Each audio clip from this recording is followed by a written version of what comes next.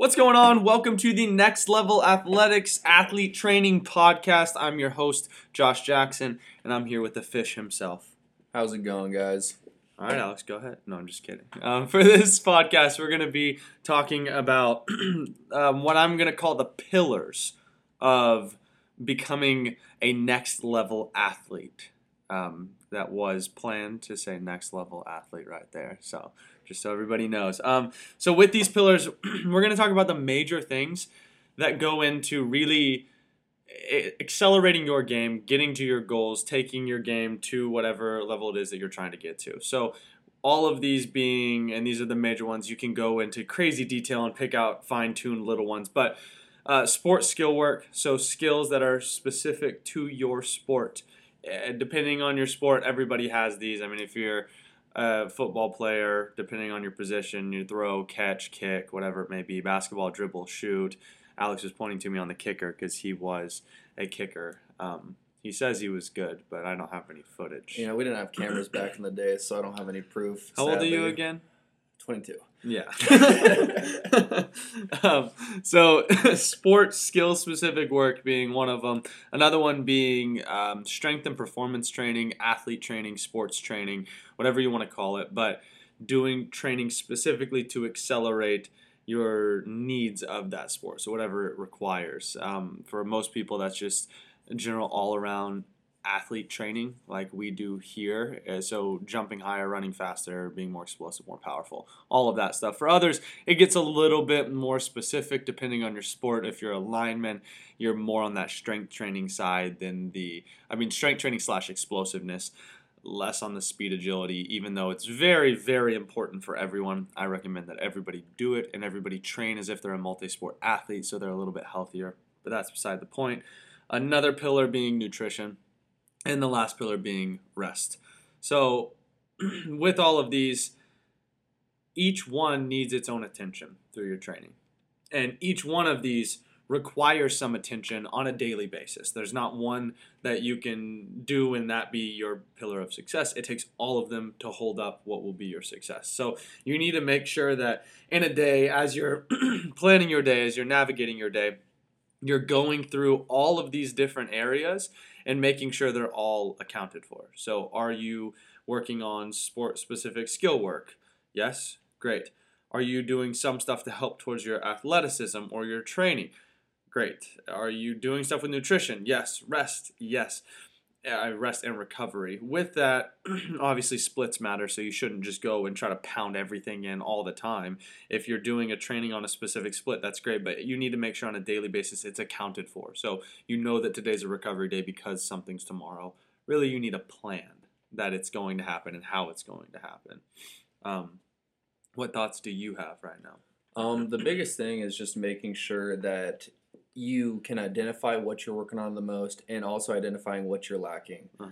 Saying that, okay, I'm putting in a lot of cardio work, making sure I'm in a good athletic level to do my sport, but maybe I'm also putting in 6 days a week of sport-specific training, but I'm not resting.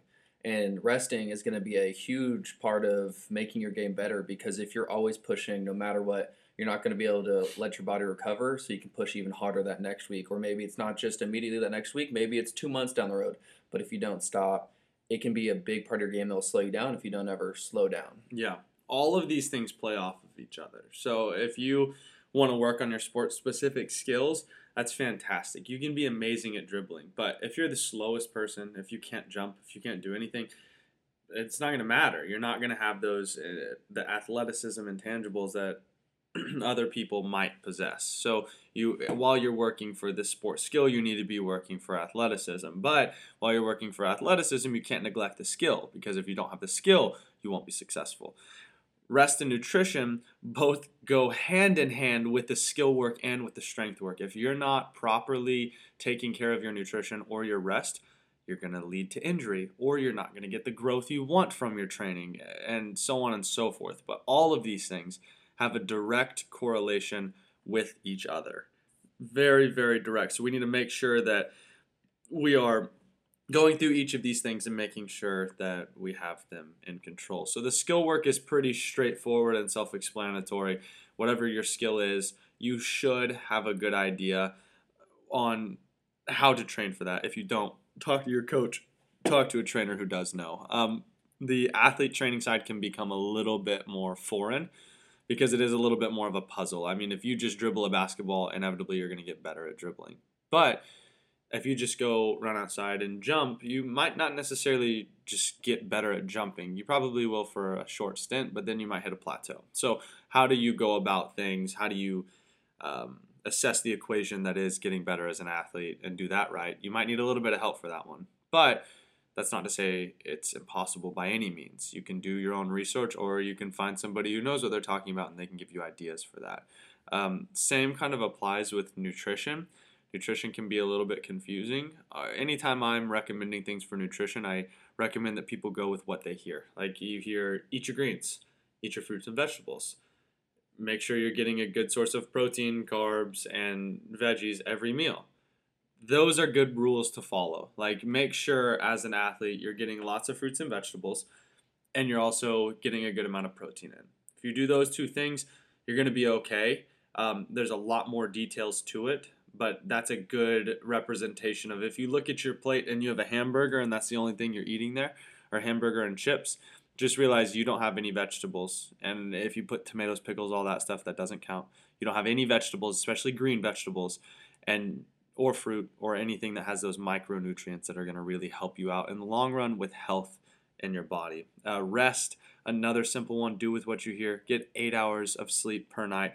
I actually found, and you don't know this yet, I don't think I've talked to you about this, a study that said people that get 8 hours of sleep versus not 8 hours of sleep. It did that in athletes, and there was a 1.7 times greater risk of injury for getting less than 8 hours as opposed to 8+ hours. That doesn't surprise me at all. It's just insane to think it's almost 2 times the risk factor.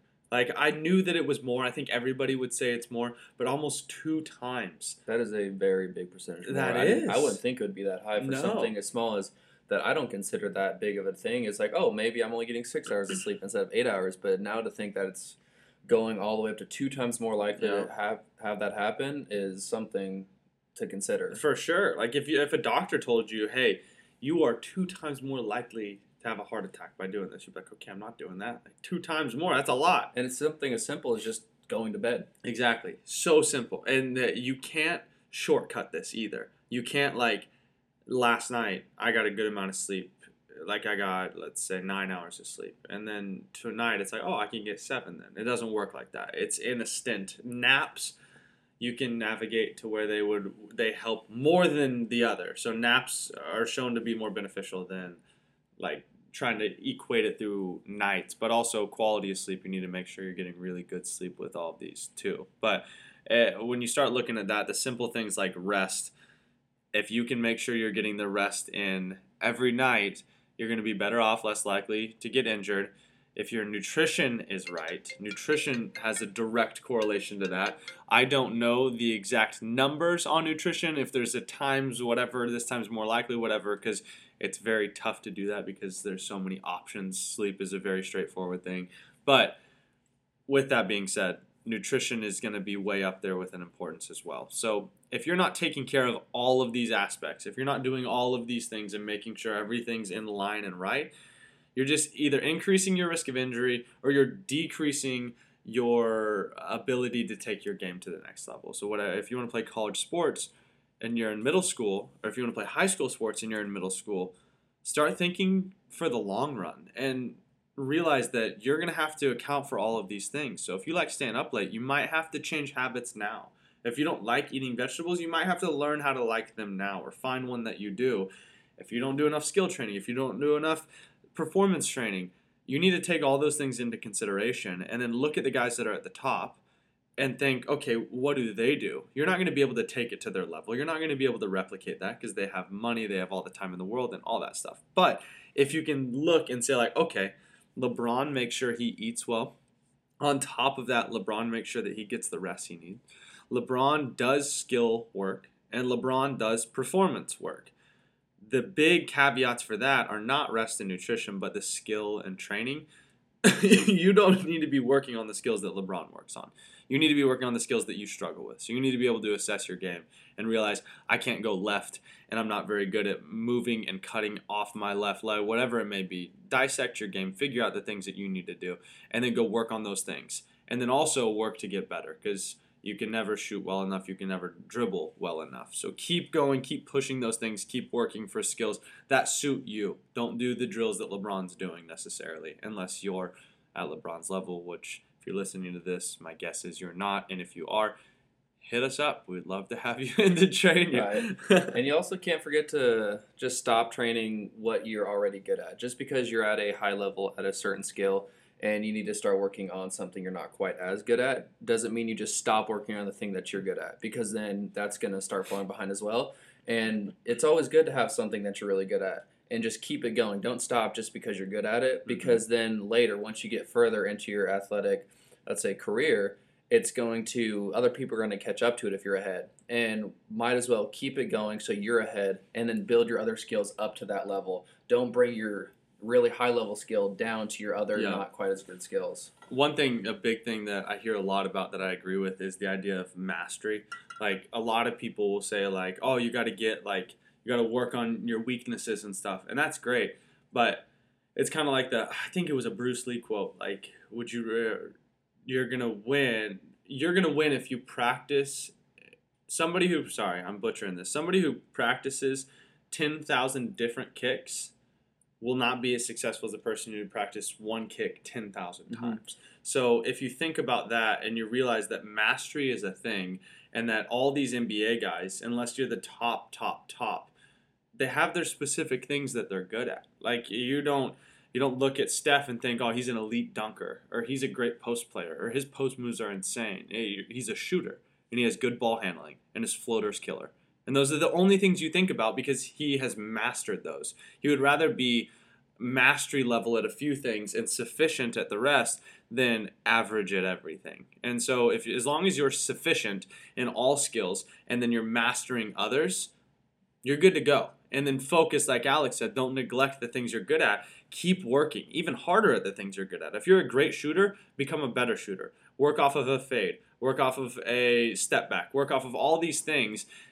Put yourself in positions to fail, so that way you can figure out how to become a better shooter and work on your ball handling and do all those things. But focus on the mastery effect of one.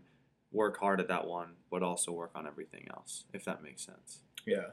And getting back to the nutrition side is when you're thinking about, eating healthy and stuff like that, a lot of kids are going to see a lot of things of like, you need to only eat protein to get better. You need to, get rid of all fats. There's a special diet for this. There's a special diet for that. It isn't just about all one. It's about a giant, it's the pyramid of health. Is you have to have different amounts of different types of foods throughout. You want high amount of protein, but you also need to have greens. You need to have carbs. It's all about balance. And just because you see somebody who did one of those fad diets doesn't mean that's going to work for you. And a lot of the times, a lot of younger athletes, a specialty diet isn't going to work. No, you should probably try to avoid those things. Honestly, on the topic of nutrition, we'll probably make that our next episode, and we'll really dive into some ideas and some thoughts and some things you can apply as an athlete and even not as an athlete.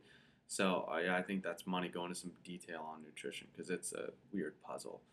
But I think we'll cut this one there. So thank you all for listening to the Next Level Sports Training Podcast. Josh and Alex signing out. Peace. See ya.